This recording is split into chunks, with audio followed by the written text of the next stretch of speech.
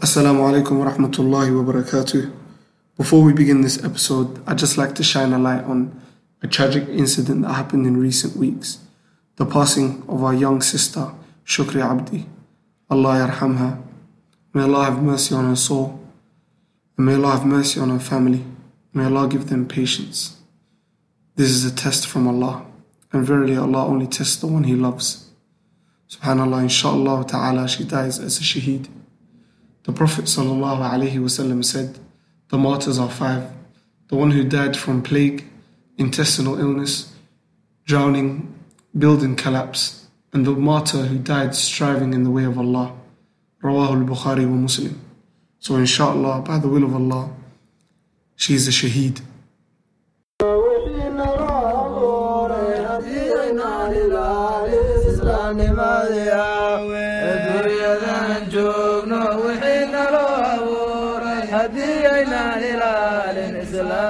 يا وي عود إلهي بالي عمل رسولك بالي أعمال الدون كم بالي أبلغ ذاخر علي الدنيا نجومنا وحين رابور هدينا للإسلام ماذي يا وي إلهي انتي أضيعضو عوامرتي سراعضو إلى لسا أخلاقضو ما دور حيسا. Assalamu alaikum wa rahmatullahi wa barakatuh. Welcome to another episode of Socotra Talks. I'm your host Ja'far, and I am accompanied by 3 lovely guests today. Aftah, who you might have seen in many other episodes, Mohammed, who is back from, let me not disclose that, and a local lad, Dr. Ugas, doctor being a real life doctor, not a PhD owner. No offense to whoever's a PhD owner. But, how you doing, bro? Assalamu alaikum to all of you guys. Thank you for having me. I've listened to 1 or 2 of your pods, so it's actually good to be here today. So thank you for the introductions. I think we're all local here, not just myself. Probably we all went to the same Duxie, grew up in the same area, went to school locally, and I'm a training neurosurgeon and a doctor in the NHS. I'm happy to share my thoughts today. Jazakallah khairan. So heavy topic today. Let's start off with, what do you think the local problems are in our community, Somali, Ahan? What do you think we face, pros and cons in? I think as Somalis living in North London, Tottenham specifically, we face quite a few problems. I think, and they all feed into each other. One of the main problems, I think, is that we're a big juncture in terms of our time here in the UK, in terms of choosing an identity for ourselves and figuring out exactly who we are and where we're going. So I think that's one issue. I think something that plays off that is how things are affecting the youth. So in terms of like mental health issues, gang violence, truancy from schools, which leads on to poor employment prospects and this trap of poverty, where we basically are not really progressing or mobilizing ourselves through the social and economic ranks. So I think these are all problems that feed off each other and just exacerbate our current issues. But we're a resilient population, and I think we're really good at keeping to the fundamentals. It's just a question of whether we can ride out through this thing. I think if I could bounce off what Dr.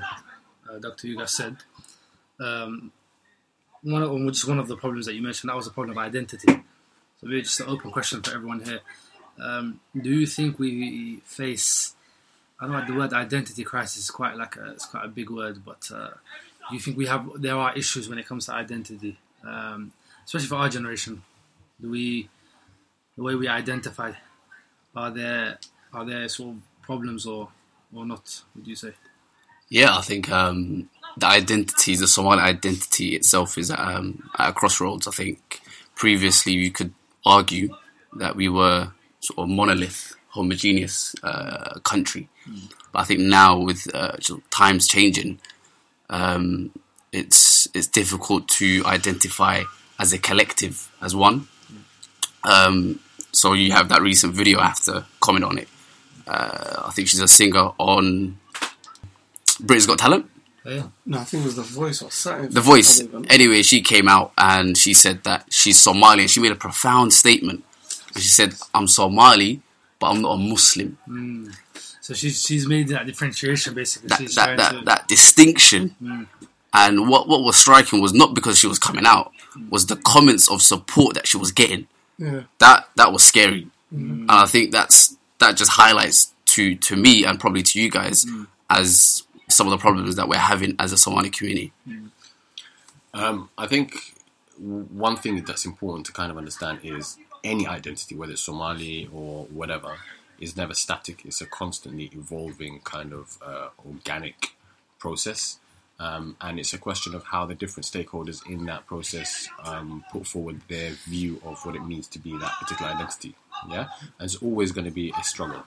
So, for example, add up to post-colonialism period when they were decimated, and they had a choice to make of how do we move forward and how do we address our situation. And they broke up into being either a materialist and scientific minded, saying that's the way to success and regaining our power in the world. Others said, no, we just need to copy whoever basically brought our downfall, which is the Western philosophy. Other groups said, no, we turn to the East and become communists. And others said, no, we need to keep as traditionalists and maintain our Islamic identity and our culture as it was. And we need to go through the struggle. So you will always get people who have a different understanding of what it means to be Arab in that regard. Same thing for us in Somali.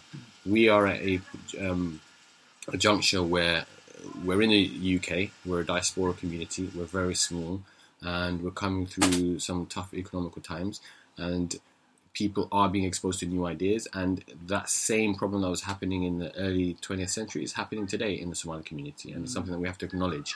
And you don't take anything for granted and say, oh, I'm of this view and I'm just going to be passive in the process and this will stay strong. It's a question of who is going to make that headway. So this girl who went on YouTube, she's made her decision. May Allah give her tawfiq. But essentially, she's made her decision, and she's an active member of that process, right? So it's incumbent on all of us to decide what we believe or value to be Somali and try and push that agenda forward. And that's normal. That's a discussion of ideas, and the best one will prevail. That's not a problem. You mentioned a very good point in that culture or identity is something that is organic, that it's constantly changing, constantly growing with time. A question that I would like to ask, or something that's come to mind, is where do we draw the line when it comes to what is and what isn't Somali law? As in, I accept that, yes, everyone can have their own sort of belief, or everyone can have their own sort of feeling about what Somali law is to them. But is there a place, or does there come a time where we draw a line and we say, okay, that is too far? Is there a line, do you believe, or does this line exist? I feel like it's.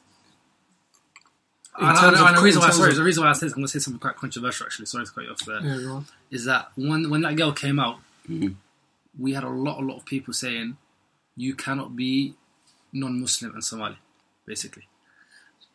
And I know that's quite a controversial statement. Everyone's got their own sort of opinions. So the reason why I'm asking this question is, where is the line? For a lot of people, Islam is that line. For others, it might be different. So are these nuances or these differences something that you think can be accepted, or we should discuss, or something that we should... I think it's hard to define, first of all. The definition itself is so fluid that every single person has a different definition. But I think I agree with what you said. I think Islam is definitely where we draw the boundary. Simply because if you look at the country back home, was it 99% Somali is Muslim? It's probably 100%. So it's difficult to make that differentiation where the culture and the religion has become so intertwined. It's difficult. Once you leave one aspect of it, you're sort of separating yourself from what Somali is. But I feel like the problem that's being caused here in these Western countries is that I do totally agree with you that culture and Islam is synonymous in itself in Somalia. However, when you come back to your Western countries or people that have migrated here, the culture Somali in itself is not the same as it is back home. So It's something that's somewhat been innovated and that's been developed in different people's own aspects. So you're saying we're a new version of Somalis? Basically, right now, if you think about it, we can't say we have the exact same culture as we do back home. We haven't. Some people have never been to Somalia, and they're just going off the culture that their parents or the community around them have built. I think my personal opinion is disregarding this type of people is a bit of a lazy approach on our side, because in the postmodern world that we live, whether you believe it's fortunate or unfortunate, whatever side you're on, but you will find that there are Somalis who do not identify, and we will find in the future that there will be Somalis who do not identify as Muslim. So the question that we should really be asking is, okay, in the process, the community building process here, and long-term building Somalia back home, how do we deal with these nuances? What are our roles? How do we deal with this appropriately? Because dismissing them is a very simple approach, and it can be done. But is that the best approach to have to this? No, I think the what we can learn from is the problems that the Christians had sort of 60, 70, 100 years ago. There was a clear attack on religion, and has been for the last 120, 200 years.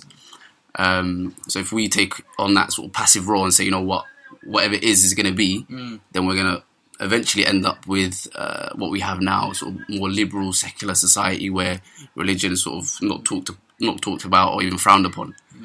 So if they take an active approach and sort of propelling and sort of propagating this idea of I'm not a Muslim, then on the other side, equally, we need to be as vocal, as sort of organised in sort of defeating that. Without that, I think we're doomed. I think there's when we say Somali anymore, there's a ethnic and cultural aspect to it.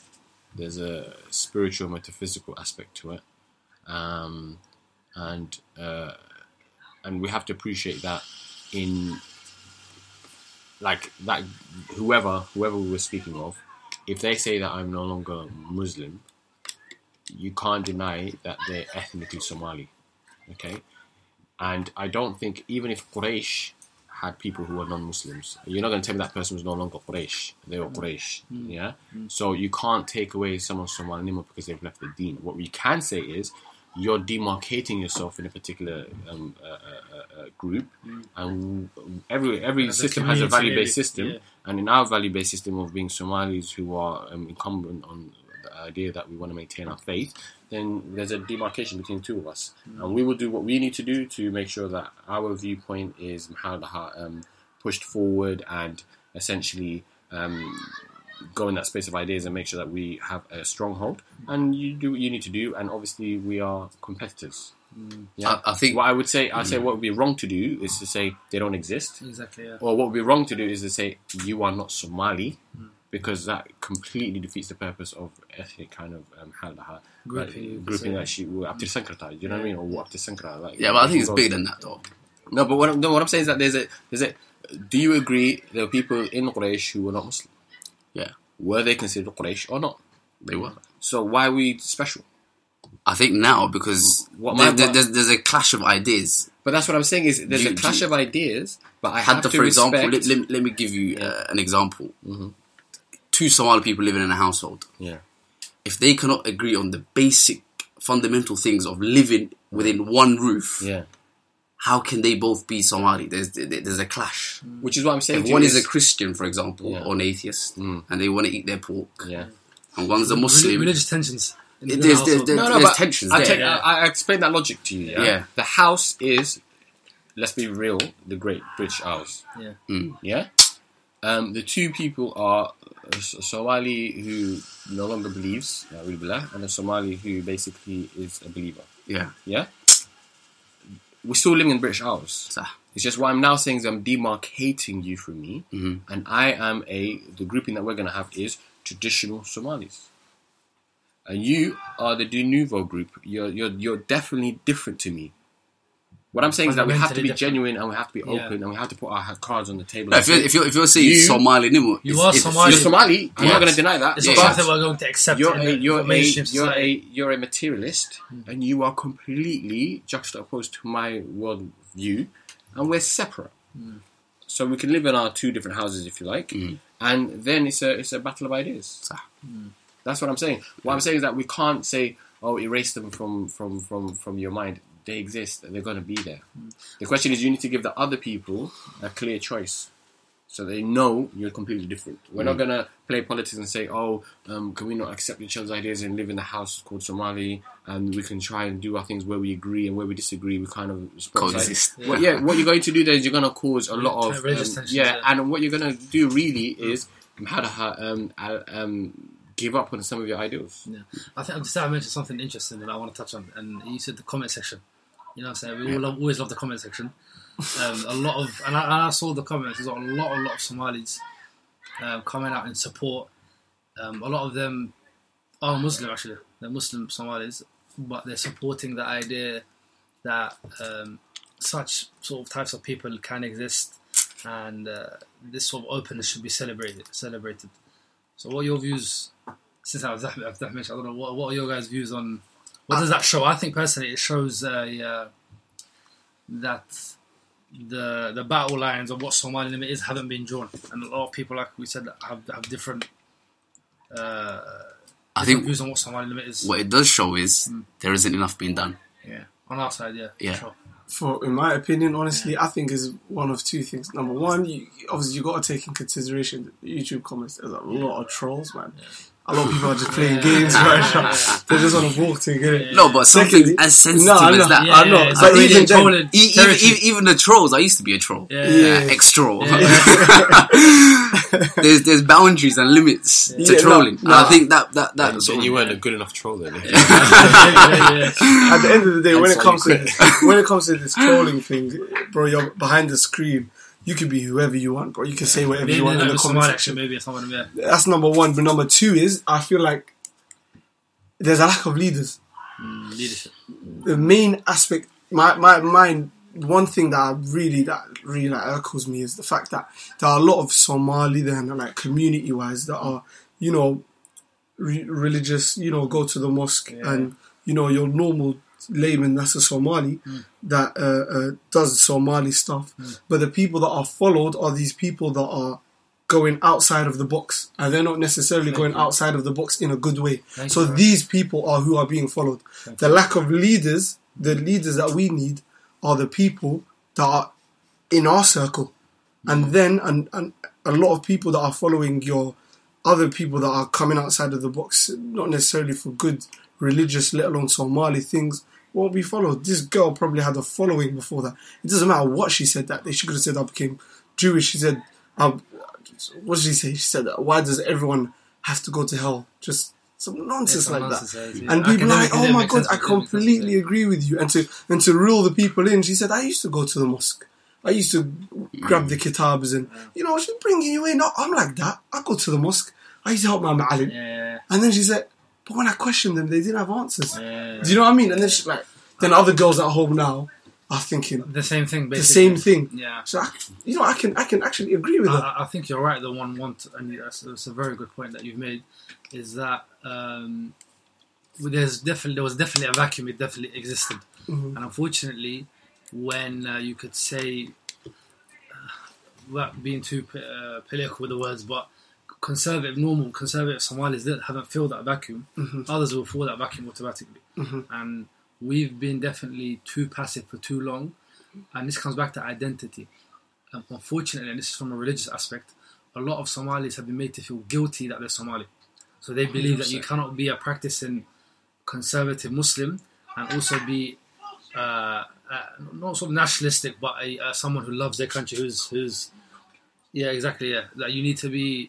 So a lot of Somalis believe, unfortunately, like I said, that the two can't mix together. So you'd see him; he's very involved in other communities, other community issues. He's involved with the Asian community quite heavily, and I'm not therefore embarrassed to say that at all. He's wasting his time with issues that don't affect the Somali community because he believes that this is Islam. Such as? Example, you have a lot of people who spend hours and hours and hours speaking about Saudi politics between sheikhs and this happened to that sheikh and this sheikh said this and this sheikh said that. On talking about political issues, not even religious issues. They're religious issues, fair enough, but political issues. Perfect example of that, for example, is these Arab Springs, for example. The Arab Spring, in all honesty, the Somali in North London, it doesn't affect him in any way, shape or form. So for us to be wasting our hours and our days on days speaking about these issues, it's unfortunate. So I think reeling in the Somali identity and defining it and making it clear that yes, you can be a practicing conservative, quote unquote, Salafi, if you want, whatever type of Muslim, and at the same time be very involved in your local community, be very involved in your local issues. And in fact, that's what Islam teaches you to do. It teaches you to be involved in your locality before you think globally. So I think that's a very important thing that Jafar mentioned there. I think I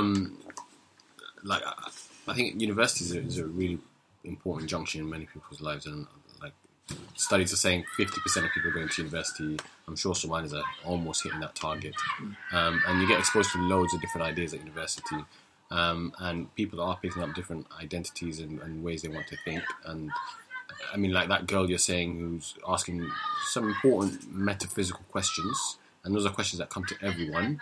Clearly, at an important point in her life, someone was not able to give her the correct answer. She didn't receive the right support. Yeah, and that says that the way we equip our children before they go into the wider community, university, and areas of the wider world where they'll be infused with a lot of rich ideas and presented with those ideas, we haven't kind of helped them. We haven't equipped them. And who do you think responsibility is that? And I think ultimate responsibility lies with the parents. Luckily, the masjids also have a role to play in that. And those are the two traditional stakeholders that traditional religious Somalis would look towards. And I don't think there's been a sea change in the way we teach kids at mosque. It's the same standard way that you come in, and then you kick.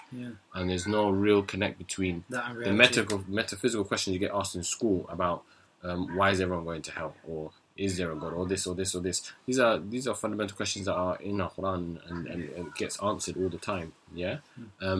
But we don't connect that. There's a massive disconnect. So kids don't connect the dots when they go to school and they think, wow, I'm getting asked these questions. And a lot of them will struggle with their deen to do that. And inshallah, Allah kind of guides them.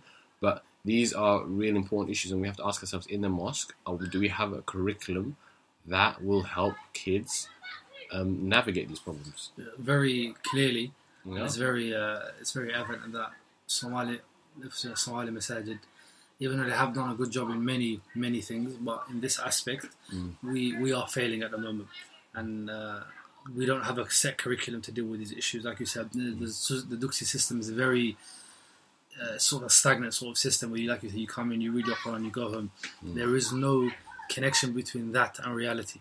So a kid is reading the Quran in Arabic, in language he doesn't understand. There is no explanation. There is no, and unfortunately, the teachers themselves, and this is the reality. This is not me throwing shade at anyone, but it's just what we live at, the reality that we're living. The teachers themselves aren't equipped to provide those tools to the kids. Questions, for example, on atheism or on liberalism, so on and so forth. A lot of these teachers themselves aren't very clued up on these issues for them to be providing So the answers. necessarily you can't point the finger at them then. Yeah, definitely. They've been set up for failure. Yeah, I don't think they've been set up for failure. I think they've done a very good job. Yeah. Very good they've been set up to I fail. think it depends who you're. If you're saying historically, like for example, our local mosque, or any Somali mosque, played an absolute blinder in making sure they established a mosque in the 1990s, early 2000s. I think is a remarkable thing and something that they get due credit for as leaders of the community, because that's the role they assume. Shout out to the Hoyas though. The Hoyas up to today, exactly. Mamoinko or Dahabko the EVN, I get that. If you look at the teachers in this class teaching kids the Quran, how to pray, also they get credit. Up to this day, they will get credit. No doubt about that. Yeah. What I'm talking about is the leadership during that period have not had their ear to the floor and haven't really got a sense of the currents in terms of the changes that were occurring, and they haven't got together as mosques and decided, you know what, we need to address X, Y, and Z. They haven't done that. And now what's happening is we're suffering because kids that have gone through the Duxi are on road. I'll tell you why I don't think you could point the finger at them. Why? Wholeheartedly. Why? Because they've done a job, they've done a very good job. As you said, they established sort of 90s, done a very good job, teach the kids Quran, Hadith, you name it, up until what, 16, 17. This is, so the Ma'alim now, let's just say, is about 50. No, but he's not in tune. Split the twos. I'm not talking about Ma'alim in the... Okay, I'm talking about even the leaders, so, the leaders in the community, unless you're within that sphere, it's difficult to be in tune with the current climate. But so the responsibility is not on the 50-year-old trustee sitting on the table. It's the 30-year-old that's clued up, knows what he's doing in the community, that's not giving his 2 cents to the Ma'alimin and the trustees. Yeah, but that's another issue right there as well. I think you have to be very clear. Yeah. There's a duty of care the person who's a trustee has. I don't care if you're 50 or 60. 100%. If you know you don't have the skill set, you bring in someone that has that skill set. Okay? But the people with the skill set are shying away from responsibility. Let's be honest. But let's be honest. People in that position, I don't know what conversation has been had between these 30-year-olds and these Ma'alins. Yeah. Maybe demands were made that could not be met and they were parted ways. However, what I do know is, if you're in a leadership position where you're a trustee or you're on the committee, then you owe a duty of care. And if you know you can't meet that duty of care, then you bring people in, even if it means I lose power. Yeah. The question is, are people willing to make that transition? And I don't it's think up to them. I'm not sure. But however, what I do know is what's going on the ground. Yeah. People who finish Duxi are in gangs. People who finish Duxi are having mental health issues. Crisis of faith are jobless. Not a single the resources the Somali mosque across North London, forget about the whole UK, just North London have at their disposal is immense. Why have they not got together and hired one certified youth worker to work across all three? Give them 30 grand, work across 3 more patch areas, get in communication with the schools, get a list of high-risk kids and provide... No, what I'm saying is... I know what you mean. No, let me finish. Resources are abundant. No, so what I'm saying is if 3 mosques put together funding, that's 10k per mosque for the whole year, to give one person 30 grand salary to do that job, they would do that job. There are people out there who have years of experience who could fill that role. Where? Yeah? Where? You can and that's the question. Listen, I've been to who are events, these leaders we're talking about? These hypothetical leaders that we're talking about that have the resource, have the skill set, but they're not stepping up. No, I'm not saying they're leaders. What I'm saying is, you are the leader. You put together a project between 3 mosques. You put together a pay packet, and you get someone who has skills. Not necessarily a leader, but someone who's a worker who can fill the role of community organizer or community liaison officer for all the at-risk kids and liaises between the schools, the teachers, the families, the Duxi, and has those kids on his books or her books. Yeah, that's not a lead. That person not a leader. That person is a skilled worker. Of course, they're not doing that. Why are they not? They're badly advised, ill-informed, but people are not telling them this. We're speaking about on a pod. But how many of you sitting in this room have approached trustees at a mosque? It's not fair. It's not fair to say how people has approached them. All I do know is these have been laid at the door before. And it's not been answered, and the continue. Yeah. The problems continue. I think the blame is at both ends. It's difficult to pin it down to them. How can we take responsibility? Yeah, because you know the issues of the community. You know the issues of the community. Yes, but how can we take responsibility?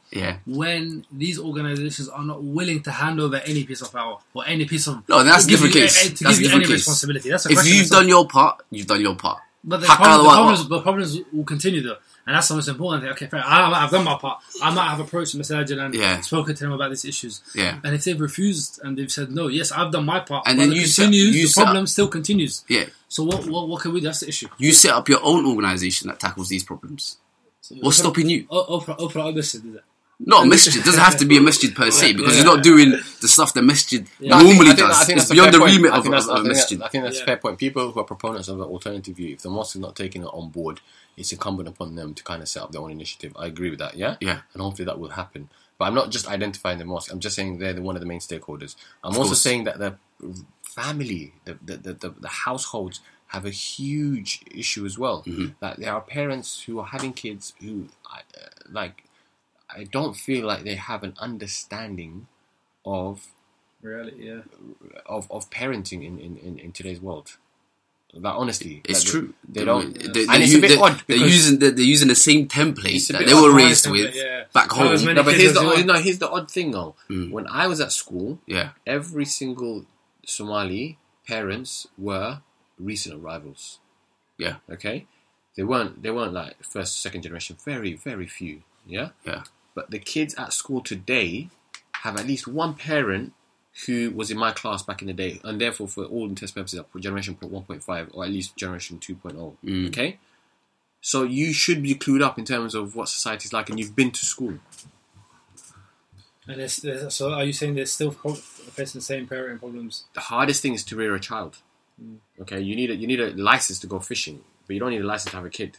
We don't educate parents. We don't have a class where we say, you know what, there's a parenting class, you need to come. They're taking an affront to that. So what are you trying to teach? Would you think specifically that we're lacking? In what areas? No, I'm not saying we as Somali specific. I think all lower socioeconomic groups suffer from this. Is lack of education. You don't know what's required of the kid. You're not aware of what their social media footprint is.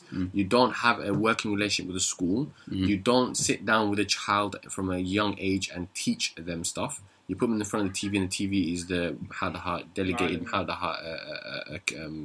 carer for the child.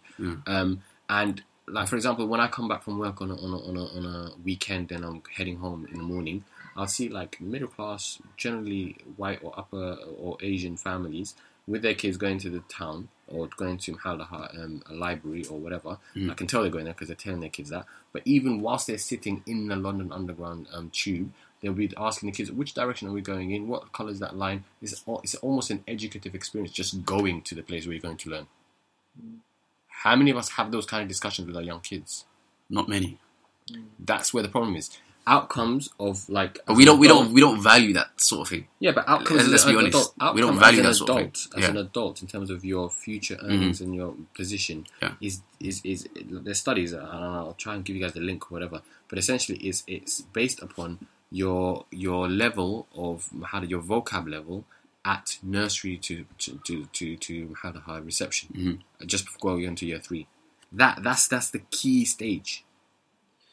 But I feel like the gap just extends beyond that. Beyond that, the gap just widens. Who's going to teach the parents then? Because there's no footprint, there's no plan that has been built. Yeah, because we've just been thrown in the deep end now. Yeah, no, I think generation before us, we've made good developments at the same time. No, we have. In what sense? And props to them. I think we've made very good developments. I'm saying the second generation that do have kids. Yeah, I mean, I'm not here to say that we're an abject failure. As I said at the beginning, we're a resilient population. We're really good. We know our basics. Yeah. What I'm saying is, and we've done some really good stuff. The question is, how do we move forward? And I'm focusing on ways we can improve things. Yeah. So, like certain mosques always do nikah for young couples. Okay, before you get nikah from this mosque, we'd like you to book yourself onto a 6-week program. Yeah? Just to understand marital relations, certain things going on in the community, how to rear kids. Yeah? Just basic stuff. So, and if you're really interested, here's a course once you get pregnant. Or I worked in the GP just around the corner once when I was a student, the Jewish community in Stoke Newington. They actually have as soon as a woman has a kid, and before she goes home, because you're discharged the same day nowadays in NHS in terms of early recovery. She's going home to like 6-7 kids. She doesn't go straight home. She goes to a nursery where they look after the child in a nursery, and she has a room where she chills out for a whole 10 days. She's fully charged before she goes back home. Yeah? These are the kind of little things that their community have put in place to kind of like ease the transition for people in between milestones. Yeah? We don't have that kind of structure, and I think that's what we need to focus on. How do we produce these kind of structures, though? Yeah. How as a whole? I think there are many things, not just marriage alone. There are many things that obviously as a community need to be, reconstructed. But how do we? Obviously, that comes from leaders, in my opinion. So the main question here is, how do we produce leaders? I don't think it's just leaders, man. I think that's an easy one, because a lot of people want to dodge responsibility and say, you know what, I'm not a leader. Let's look for the leader. Very passive. But I think everyone has their own responsibility to do something. And as you said, how can we build these structures and infrastructures so we can help people out? I think it starts off small. Bring an initiative. We work on that. And from that initiative, something else will be born. And from that, it will just keep on going. Yeah. But it's not... I think it's personal responsibility. Most important thing you mentioned. Yeah. That everyone needs to be responsible for what's happening. We keep pointing the finger. That's 100% right. We keep pointing the finger, saying, "Well, we haven't got leaders. It's his fault. It's their fault."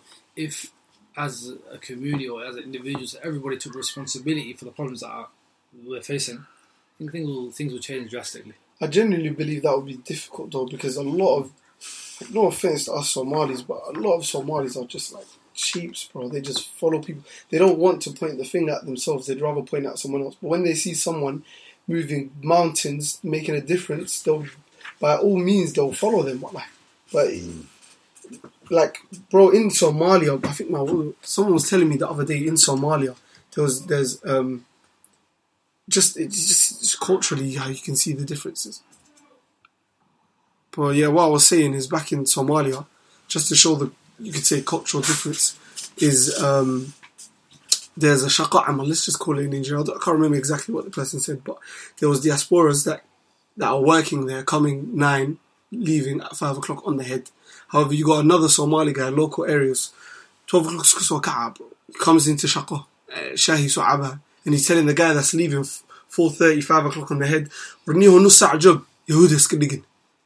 the difference, you know what I mean? Yeah. Don't. What's the Jewish mentality? So, yeah, but that's just cultural norms, though. If for example, someone from Somalia came here and they saw 50 brothers standing on the strip, well, you have behind. They say, what's wrong with these guys? Yeah. You know what I mean? So it's how you perceive things in the areas that you're in and where you're brought up. That guy, culturally, that's wrong though, bro. You should not be coming if you're 9 o'clock at Shakal Garaba, 12 o'clock at Sogala. This is something that's embedded in us, bro. I think a lot of cultures have that. Even Arabs. The Arab countries have that. I'm not saying because it's Somalis. What I'm saying is, we have to look at ourselves first. We need to fix that. Yeah. There's so many wrongs with that guy's statement. Like, you're not even cognizant of the idea that you're coming in late. Yet you're holding someone back from going on time when they've been on the shift for about 4 hours longer than you have. Yeah. Do you know what I mean? So I don't think that's another thing that we should speak of. We spoke about masajid, fair enough. I think the masajid are at least being quite honest in their work. I don't think there are any masajid, from what I know, wallah, that are profiting from the community or making big profits from the community. Yes, there are costs to running the mosque, paying staff, so on and so forth. But they aren't profiting. However, there are Somali organisations who are getting funded, huge government funding, 60, 70, 80,000 pounds at a time. Yet, we as a community have no idea where that money is going. We don't know any projects that have taken place, any initiatives that have taken place. I'll mention a quick story, without mentioning, naming, and shaming anyone. We'll get to that. We'll get to that. There was a community project that were claiming big funds from the government, 50, 60,000 plus on a yearly basis. And as it is with funding, you need to justify the funding. So every 6 months there's some sort of meeting that takes place, or you have to take the government officials to the places where you're holding these youth events, so on and so forth. These people would rent out football pitches maybe 2-3 weeks prior to the official coming, and maybe 2-3 weeks after they come. So that 6-week period, they would rent out like 4 or 5 football pitches, take some nice pictures, put it on their website. Other than that, the rest of the money, no one knows. Nobody knows where that money is going. Now, yes, you could say they could say yes, we're putting it into maybe research or things that you guys don't see, but for how much money does that cost? How much money does that cost? That's the real question. I think for far too long we've been silent on some of the main issues in the community, and I think one of the biggest stakeholders in the community is the Somali community, people that brand themselves as Somali communities, as representatives, and we've been silent on what their activities are. We're not really investigative in terms of what are they doing, how they're spending that money. We should hold them to account because that's our money. Exactly. This is money they've taken on your name. They've taken money on your name, not specifically Ja'far, but on the name of Somali youth, on the name of the Somali people, on the name of Somali unemployment, all these things. And if you're unemployed or you're Somali youth, you need to take responsibility and say, what are you doing with that money? Where is that money going? And why have they not been addressed? It's a key problem in the community, and I think it's high time, it's due time we start naming and shaming these people. 100%. Because the question is, how can it be that I'll give you football was a perfect example.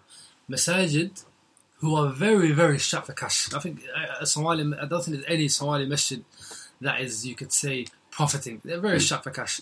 We have Somali masajid who are raising donations from mothers in the community and youth in the community, £5 a month, £7 a month, £10 a month, just so they can pay for youth activity, just so they can buy a tennis table, or just so they can organise weekly football and rent the football pitch out.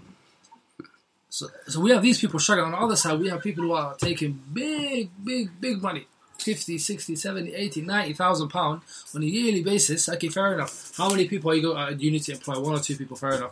Where's the rest of the money? We need to question that. Where's it going? I think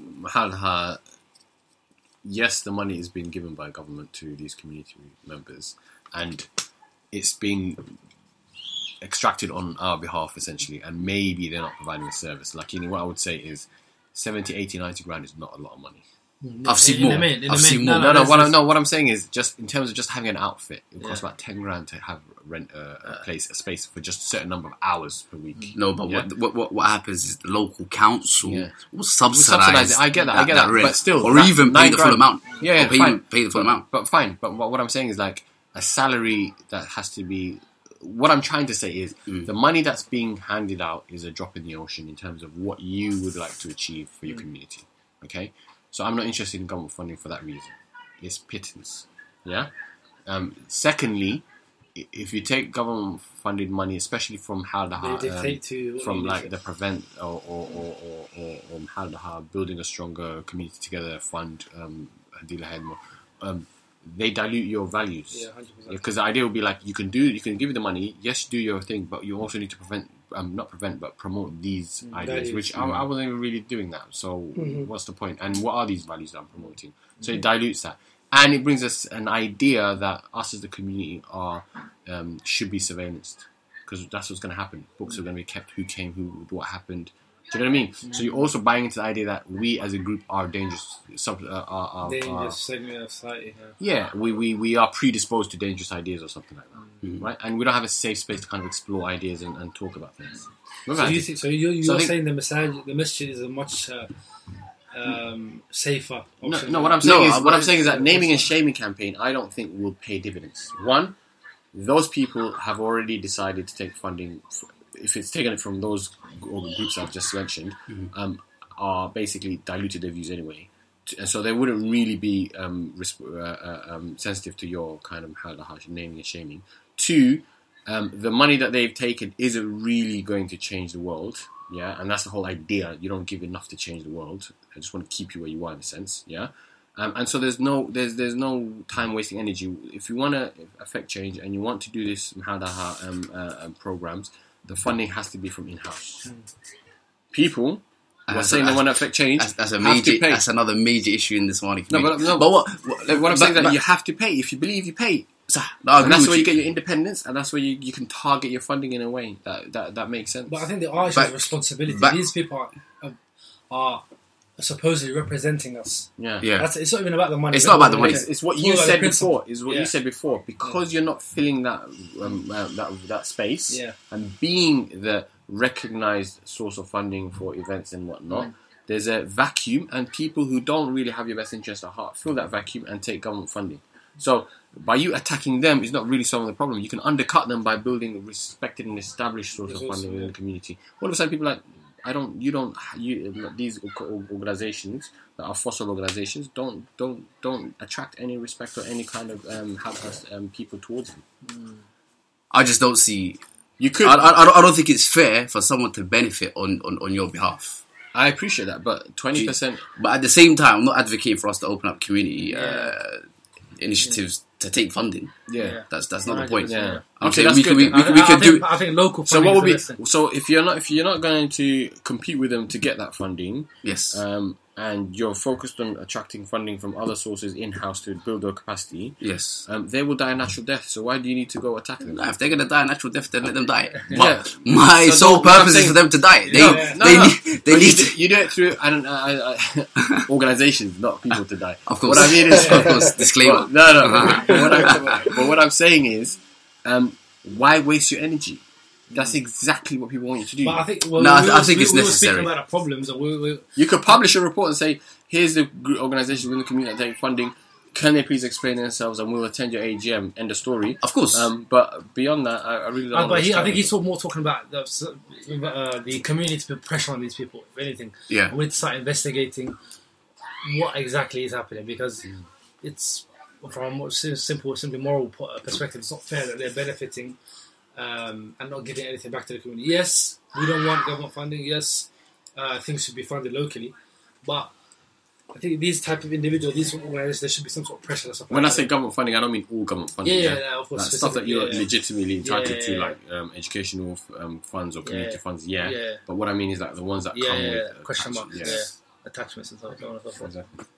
But you raise another issue, I think. You said if we want to buy into the idea of, or you want to build infrastructure, we need to invest in it. How do we invest when majority, if not a lot of the people in the community are either poverty-stricken or just about making ends meet? I think I want everyone to contribute what they can contribute. Mm-hmm. So a guy who's a taxi driver who's got 5 kids, who's just earning enough to keep his family stable, do that. Yep. Yeah, just maintain your household. But That's your contribution to society. Isn't that the common theme? No, that's your but that's your contribution to society. So, To make a change, you don't need everyone to do it. You need like the innovators and the pioneers to kind of make a change, right? Mm-hmm. So what I'm saying is that what we need to understand as a Somali community is understand how local government works, how policy is actually brought to effect in the local community. That's where I live. That's what I want to know about. And so us Somalis who have been fortunate enough to be given opportunities and you've taken advantage of the communities and you now basically have a professional role, you need to start thinking outside the box and say, okay, fine, I want to sit on a school as a school governor, find out how school policy is changing, what are the trends. I want to sit on how the local hospitals, how trusteeship, so I understand how healthcare provision is going to be affected, what are the changes that are taking place, and how can I affect that. That you go to local government and all the councillors know you by name and you're kind of scrutinising them on a daily basis. Each one of them gets in with 1,200 seats, 1,200 votes. I'm damn sure more than that comes to this Juma prayer on a weekly basis. of course. Yeah? So it's a question of trying to make sure everyone's on the register and say, okay, cool, we have a constituency here, you are our representatives and you need to come and make some points to us to tell us how you are going to make our life better. And that's something that we're not doing. We're not doing that at all. I think And the ones that do get into politics, I'm not naming names, and a lot of them have good intentions, but generally what I feel is like, if you get in to become a governor or a councillor or whatever it is, generally speaking, you're doing that because you've gone through the normal system, parliamentary system. You've now been not co-opted, but essentially you're just a pawn in a much bigger game, and therefore you don't have a lot of leverage or power to affect change for your local policies, your local community. What you're there to do is drive their political agenda for your new benefactors, which is the political machinery. Yeah? And the question, so therefore I'm not interested even going in that. What I'm saying is that, no, we have a stakeholder in the local community, we are registered, and we want you, whoever you are, I'm not going to run for the councillor, but you have to make a representation to us to tell us how you basically will earn our vote. That's a very valid point. I think, how do we mobilise the Somali community to think that way? Because, for example, David Lammy, every now and again, when he was running for local MP, he comes to the Friday prayer, gets on the mic, and it says, vote for me. Yeah. The Somali community blindly go and cast their vote for David Lammy. Because he came to the mosque. Because he came to the mosque. Yeah, but what I'm saying is David Lammy is a big fish. I don't think we can compete with that. No, I'm not saying we compete with him. Yeah, no. But the idea of holding someone accountable is non-existent in the community. It's we'll cast our vote and we'll do our job. No one's asking why. But what I'm saying is we need to focus on local government and local institutions. I don't care about David Lammy. For all intents and purposes, he's doing a decent job, and he continues to do that. And we won't really change that because of the number of votes he gets. What we can change is local schools, local hospitals, local government, and those people are people who are within our earshot that we need to be influencing. That's interesting. And if you influence those people, then you can affect real policy changes that are taking place on the ground that affect your day-to-day life. Yeah? David Lammy, national government, that's all a whole kettle of fish. I'm not ready to play that game. We'll leave it on that note for you guys to have a think about, inshallah ta'ala. I'd like to give a big thank you to Dr. Ugas for coming on as our special guest. I'd also like to thank Abd Fattah and Mohammed for coming on again. Inshallah, let us know what you think about the episode. Give us your feedback. Assalamu alaikum wa rahmatullahi wa barakatuh.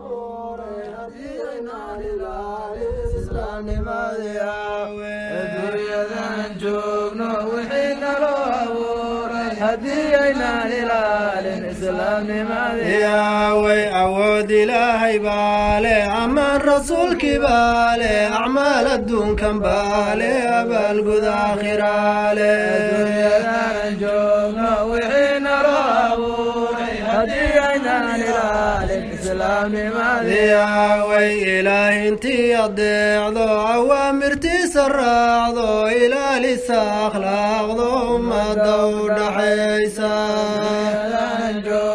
وحين رابور هدينا للإسلام